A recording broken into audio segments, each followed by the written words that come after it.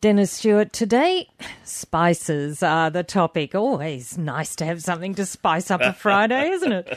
As part of our diet, but also as potential medicine. But can you define a spice, and which ones are you going to talk about? In my opinion, and in my view, a spice is, well, obviously it's a herb, it belongs to the botanical world, but the thing that separates it from other classifications of plants is that a spice usually contains a pungent substance that gives flavour to food, or can, as a result of that pungency, have a therapeutic effect in the body. We're going to be looking at things like turmeric, we're going to be looking at cayenne, we're going to be looking at ginger, and fenugreek. We're going to have a look at. We are definitely into our spices. So which one are we going to look at first? What I'd like to do is discuss fenugreek. Fenugreek. And the reason I want to do that is that it's probably not that well known amongst Australians, particularly we have an Anglo derivation. But look, it's a fascinating, remarkable herb, which is obviously used greatly by immigrants to this country that come from the Middle East, where it's a very, very popular herb and food. That's the thing to keep in mind. Here is a spicy, pungent substance. The seeds of the fenugreek plant, they're the part that is used nutritionally, where they can be turned into almost a porridge-type food, which many Middle Eastern people eat on a daily basis. And it also, of course, has a remarkable ability to be used medicinally. So, in fact, in my understanding of Islamic culture, is that it is one of the most important herbs for that culture. Now, I know this because in my library I have a book that was given to me by a lovely Muslim gentleman who studied with me in Melbourne. He was a gastroenterologist, and at the end of the course he took me out for dinner one night and gave me a book, and it's called Medicines of the Prophet. And I valued that book, and I read it because it gives you an insight to the way in which herbs that we know of, but not really know a lot about, play a very prominent part in that culture and society.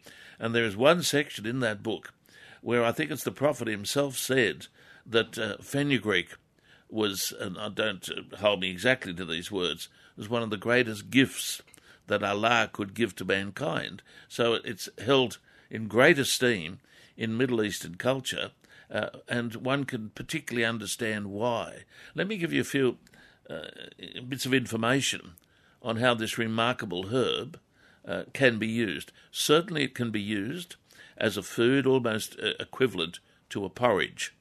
It's rich in nutrients, and as such is called a nutrient-based herb or food or spice. It is pungent, it is spicy, and a lot of Middle Eastern people would eat it on a daily basis as part of their diet. Now, the thing about that is, knowingly or unknowingly, when we eat fenugreek, we're eating a food that contains some very well-defined chemical constituents that have well-defined hormonal characteristics. And some of the hormonal characteristics in fenugreek explain why it is used in protocols in the Middle East, herbally based protocols for improving fertility. Now, there's nothing unusual about this because some of the herbs we use in Western herbalism contain similar constituents. In fenugreek, and I won't go on for too long on this because listeners will get bored, but one of the constituents in fenugreek is a substance called diosgenin. Now, diosgenin is a precursor to many hormonal substances, particularly phytoestrogens. And this is another reason why it is used in some cultures, because it is, if you like, has an added estrogen benefit for the woman. And in the Middle East, that's considered to be a very valuable thing to do. The result can be quite handsome. So it's a fertility-inducing remedy and a nutritional remedy. The other thing about it is, and this is possibly where the spice, if we call it that, this pungent herb, is used more frequently in herbal medicine, as we understand it, is that as an encapsulated product, it has a reputation for clearing a lot of what we used to call catarrhal conditions of the upper respiratory tract. So people that are chronically catarrhal, old term, basically meaning producing heaps of mucus, a lot of which runs down the back of the throat and periodically becomes infected. Fenugreek has a reputation, a great reputation, not only in the literature, but in professional practice, as a safe supplement, a spicy supplement in an encapsulated form. Fortunately, you wouldn't taste it, and worse, when persevered with, it can remarkably see a lot of those catarrhal conditions take up. And of course, the other thing about it, and this is well known with some manufacturing companies around the world, fenugreek has a reputation for being able to reduce both cholesterol levels and blood sugar levels. And so the taking of it as a food on a daily basis can be seen to be useful in resisting those two wretched conditions that afflict our society. So I'm a bit of a fan of fenugreek. It may not be the ideal herb for a male to take, but it has some significant potential for ladies. So I think that's great. On that note, we will look forward to discussing our next spice in just a moment. Why don't we move on to the next spice on the list for today, and that is ginger. I'd love to do that, but while you were reading that, I was thinking that listeners probably aren't aware of the fact that the Middle Eastern people, Islamic culture in particular, have a herbal tradition. It's known as the Dib system, which goes back, interestingly, to the time of the Greeks. It's still practiced today, and it has a lot of these herbs like fenugreek in it, and it might interest some of our listeners to know that it's largely as a result of the work of the early Islamic culture that a lot of our medicinal ideas have been saved, and a lot of the literature pertaining to medicine has been saved. A lot of listeners probably don't realise that the Greek system of medicine, obviously based on herbs, was practiced for hundreds, if not thousands of years. But down the track, the medieval church decided that all the literature should be burnt and, in effect, destroyed a whole system of medicine. It was the Islamic scholars, and one in particular, I wish medical students were taught this today, one in particular called Avicenna, who is known to this day as the Prince of Physicians. He retrieved a lot of the remaining Greek literature on herbal medicine based on what are called the four humours, and updated it and converted it into a system known as the Dib system of medicine, practiced today by exponents of Islamic culture and society, and we owe a lot to it. And the herb fenugreek would be one of many herbs used in the Dib system, and a lot of the information pertaining to it would have been retrieved and documented by geniuses like Avicenna. Aren't we lucky? We'll talk about ginger because listeners probably know that ginger is one of my favourite herbs. In fact, I think it was only last week or the week before, in talking about preparing ourselves for winter, that I gave my little annual spiel on using herbs that are referred to as warming herbs. Now, ginger is a lovely herb, particularly for people that have difficulty in handling a lot of hot spices. It does have a pungent warmth about it, but I think most listeners would agree that ginger can be tolerated and is very flavoursome and can make many nice dishes. Occasionally we'll get a Chinese meal, I think they call it lemon chicken, which is pretty Aussie, but it's based on a lemon flavour. And ginger is the basis of the spice in it. But the thing that intrigues me about ginger is not so much its potential to give wonderful flavour to foods, Asian foods in particular, but it is remarkably therapeutic. This is what people don't realise, that some of these simple things that we use and eat and try on a daily basis, they have profound therapeutic consequences. If we look at ginger, for instance, ginger can be used for, number one, promoting and improved circulation, and I'll talk more about that later when we look at capsicum. But you find many people, particularly this time of the year, Jane, will complain about cold extremities, cold hands, fingers that get cold. Even a Raynaud's patient, that is one who has a medical condition of impaired circulation. Only yesterday, I saw a follow-up visit from a lady who's doing particularly well on ginger capsules. So it's unknown and unrecognised largely as a simple and safe medicinal substance in an encapsulated form, if you want to use it that way, which is useful for enhancing circulation. Now, that is very, very significant. A lot of elderly people suffer circulatory problems, which would then compromise their health significantly, particularly if it's to do with the peripheries and the legs. The other thing is, and this also is overlooked, that this particular substance is a powerful anti-nauseant. And what we mean by that is that it resists the tendency to vomit.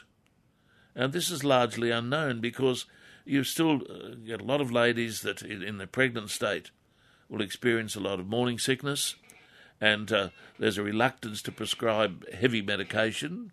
There's been some tragic instances in the past of prescribing for this. But ginger has a documented reputation as an anti-nauseant agent.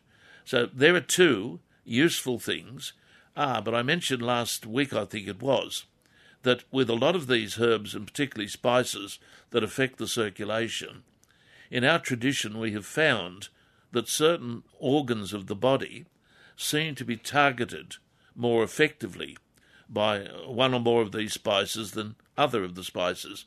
And I said recently, and I've said it over the years, ginger has been documented in our literature. The English herbalist, probably the best well-known academic herbalist in the world, Simon Mills, in his book, Dictionary of Modern Herbalism, remarkable book, talks about it having an affinity for the lung. Now, this is important because in traditional medicine, an organ that is cold, in inverted commas, is an organ that is predisposed to disease, mucus, phlegm, infection. And so here we have a herb, ginger, which tunnels or promotes improved circulation to the lungs. And that basically means an influx of white blood cells, better drainage of the lungs, and in a sense, a very prophylactic device, a wonderful food, a wonderful supplement, a wonderful spice to use for that particular condition. So a simple ginger, you wouldn't credit it, would you? Now, it is a warming spice, as correct. you say, but there seem to be different strengths, I suppose, of flavour to go with ginger. Yeah, well, taking it in an encapsulated form is a bit of a saving factor because the taste of some of the spices, between you and I love spices and I can tolerate them like no one else can. I would challenge anyone to sit down and compete with me in the eating of some of these crude spices. I would come out a winner.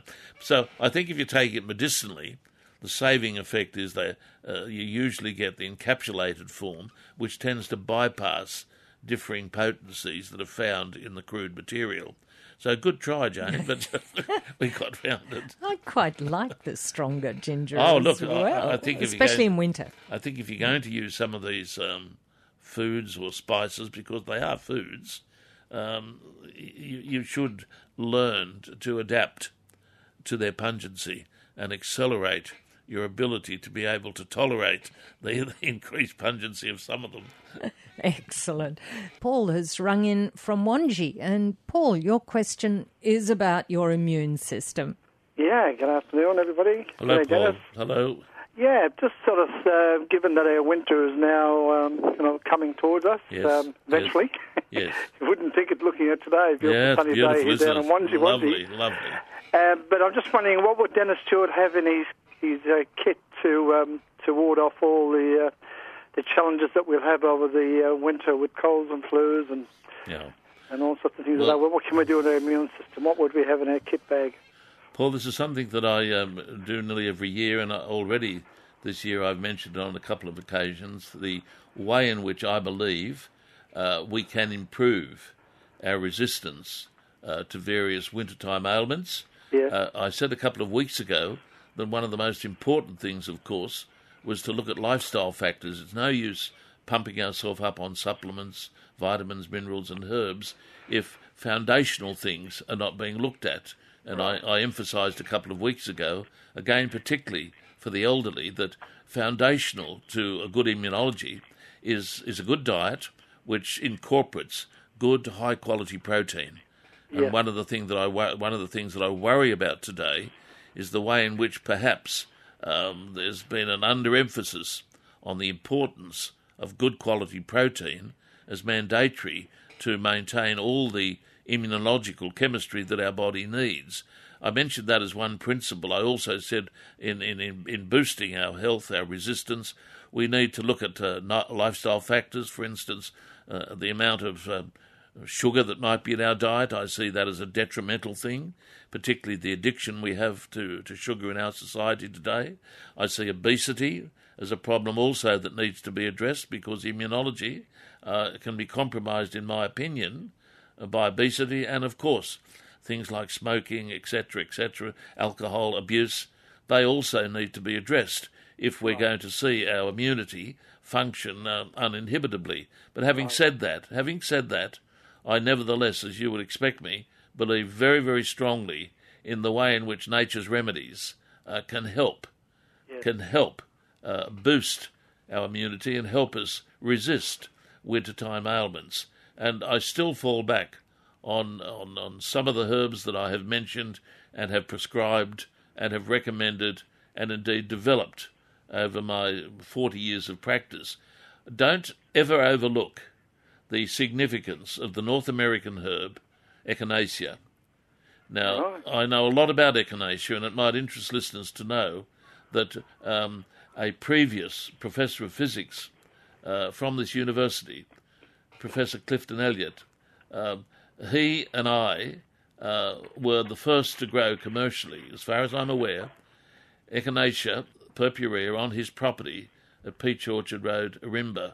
He was a remarkable man, and he and I almost developed a father and son relationship. Subsequent to his academic career here coming to an end, he requested that he come and study with me, and we did. But more than that, we took on the task of growing this North American herb, which is predominant for its immunological support. Unfortunately, with the assertion of a lot of Asian remedies, Echinacea has been somewhat pushed into the background.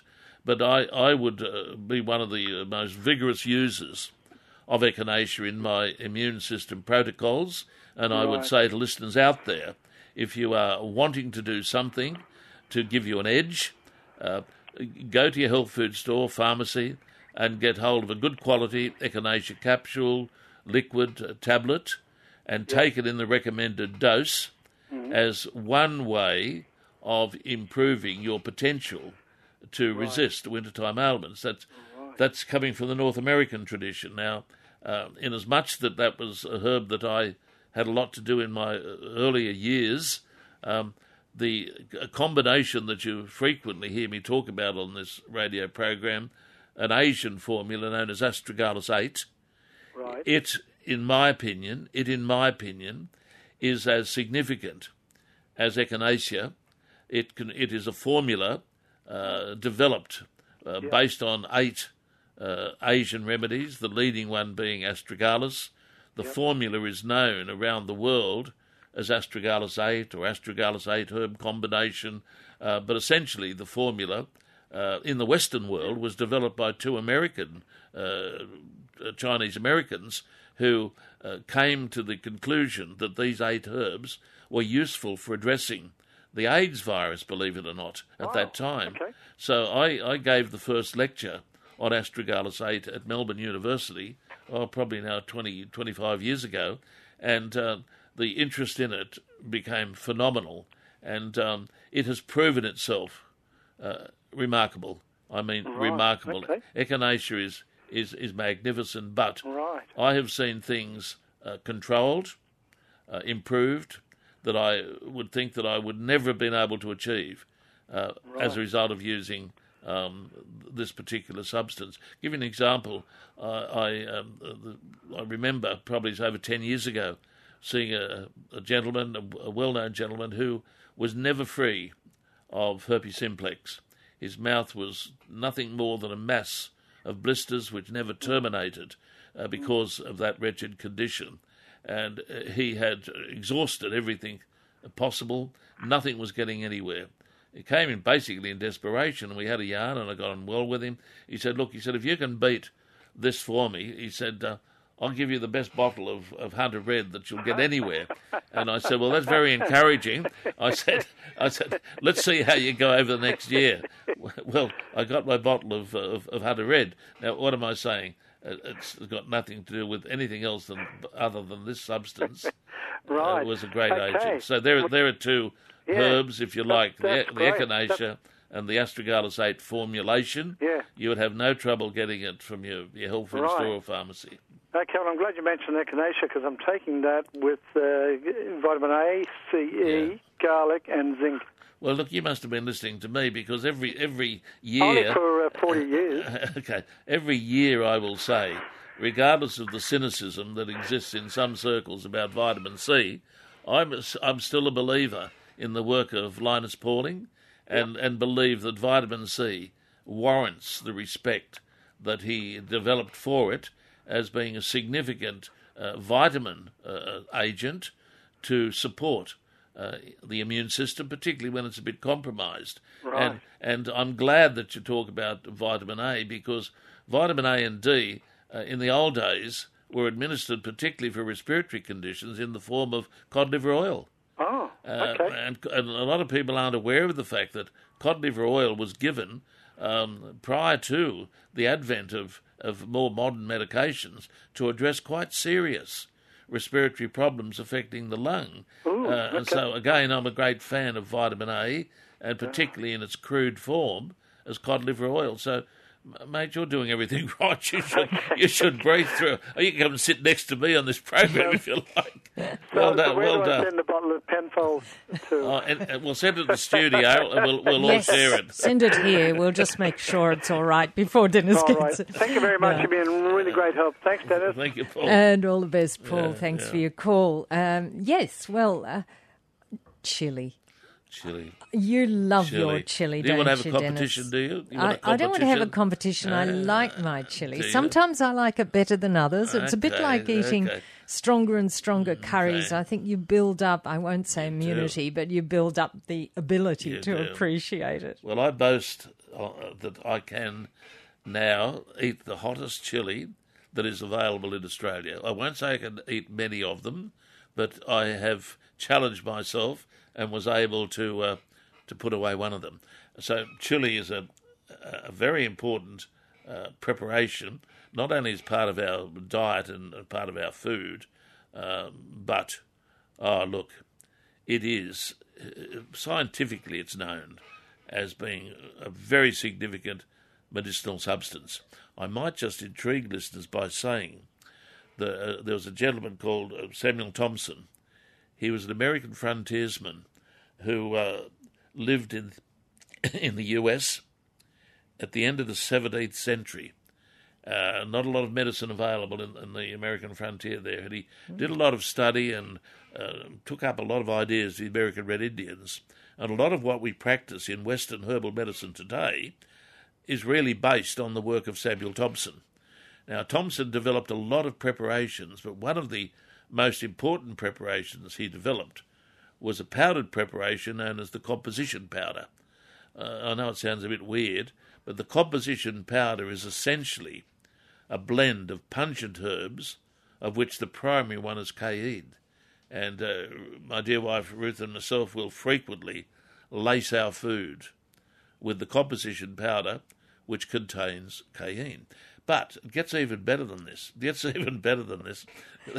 I have a paper which I've frequently given out to my students over the years, and it came as an article in a journal called Modern Health, and the article was simply called "Hot" in big letters, and it was written by a medical practitioner who was working for the World Health Organization, and he was intrigued by the fact that in Asia at that time, this is going back now probably 20, 25 years, when his observation was that in Asia, Japan and China and other Asian countries, there was a disproportionately large percentage of people who smoked.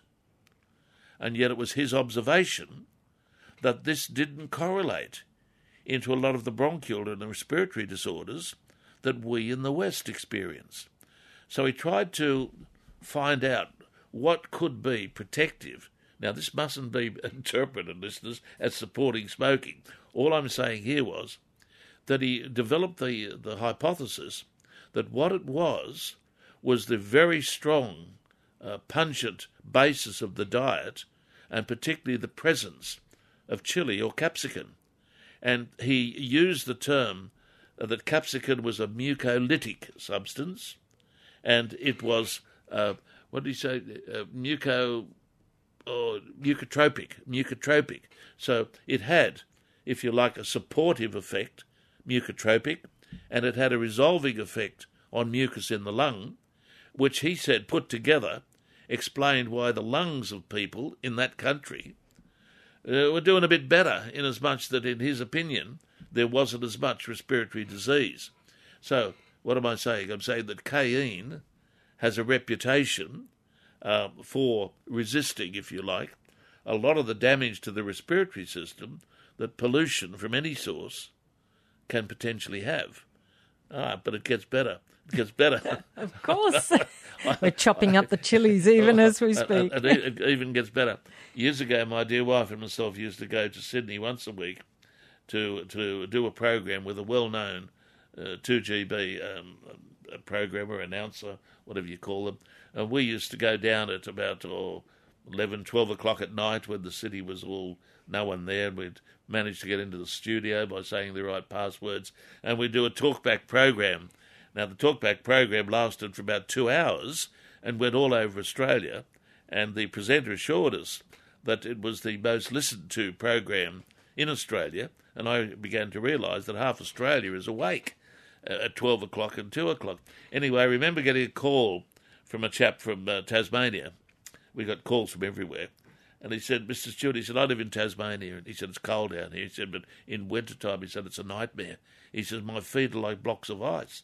I said, do you wear good socks? And I do all that. He said, but they're still freezing. He said, what do you recommend? I said, I said, it's a long shot. I said, but go to your pharmacy. I knew the pharmacy down there in Hobart. I know it well, actually. It was a homeopathic pharmacy years ago. So go there and get some capsules or any other form of chili or capsicum.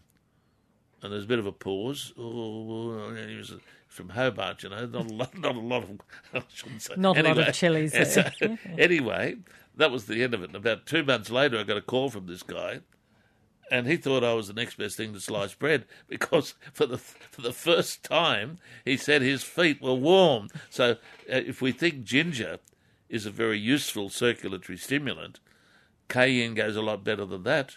It's remarkable. So for people that experience things like chilblains, poor wintertime circulation, if you can, try some chili capsules. Yeah, they won't knock you about too much, and you'll get used to them, and there'll be a warmth about you that will give you that nice red rosy face. So there's a bit more about capsicum, and finally, and for chemists and others would know this, capsicum contains what's called an oleoresin, and that allows it to be made into a topical preparation which aborts neurological pain.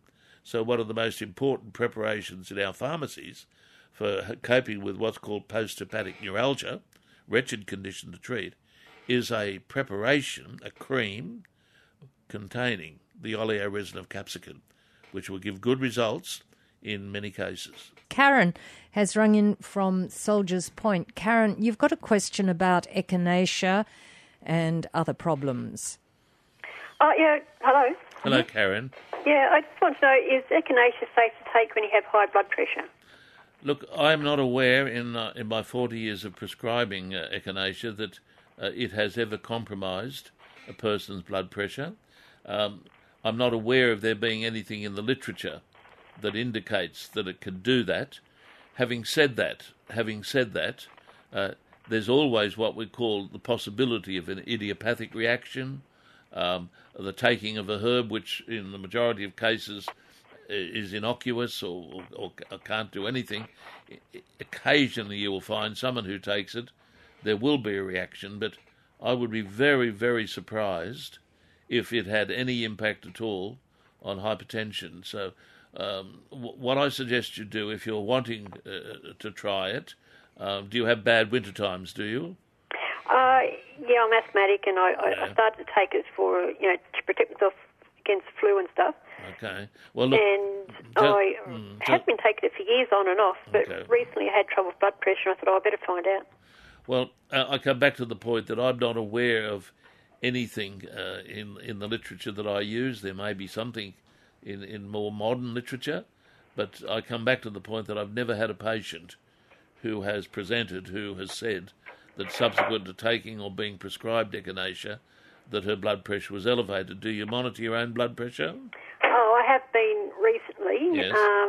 It's only, this is a recent thing, and it did go up dramatically recently, and I thought, just try and narrow down what's going on. Yes. Now, you're keeping in contact with your GP about your blood pressure, are you? Yeah. And any elevation of blood pressure must not be sought to be managed outside of your GP's expertise. So if you've got that under control, well and good. The thing that you might find worthwhile is to go off the echinacea for a while, say a couple of weeks, maintain what your doctor has prescribed for your blood pressure, and then introduce echinacea and see if over a day or two there is any alteration in your blood pressure. Yeah, that's an idea. So do that. But look, work with your GP on this. But I come back to the point that I have never had any problems with it. That's not to say that there hasn't been. What I will do when I will get back to my rooms this morning, I will look at I'll look at Mosby's book, which is very good for drug interactions. And if you stay on the line, the lady at the switchboard will get your telephone number. And if I find anything that contradicts what I've said, which I doubt, I will immediately give you a ring. Oh, that'd be fantastic. Thank you. Thanks you, Karen. for your call, Karen. And we are still on a call. What about Janita's call? Janita rang up a little while ago and asked about echinacea because it does sound good. She rang from Morisset Park. And but some people can't take echinacea. Correct.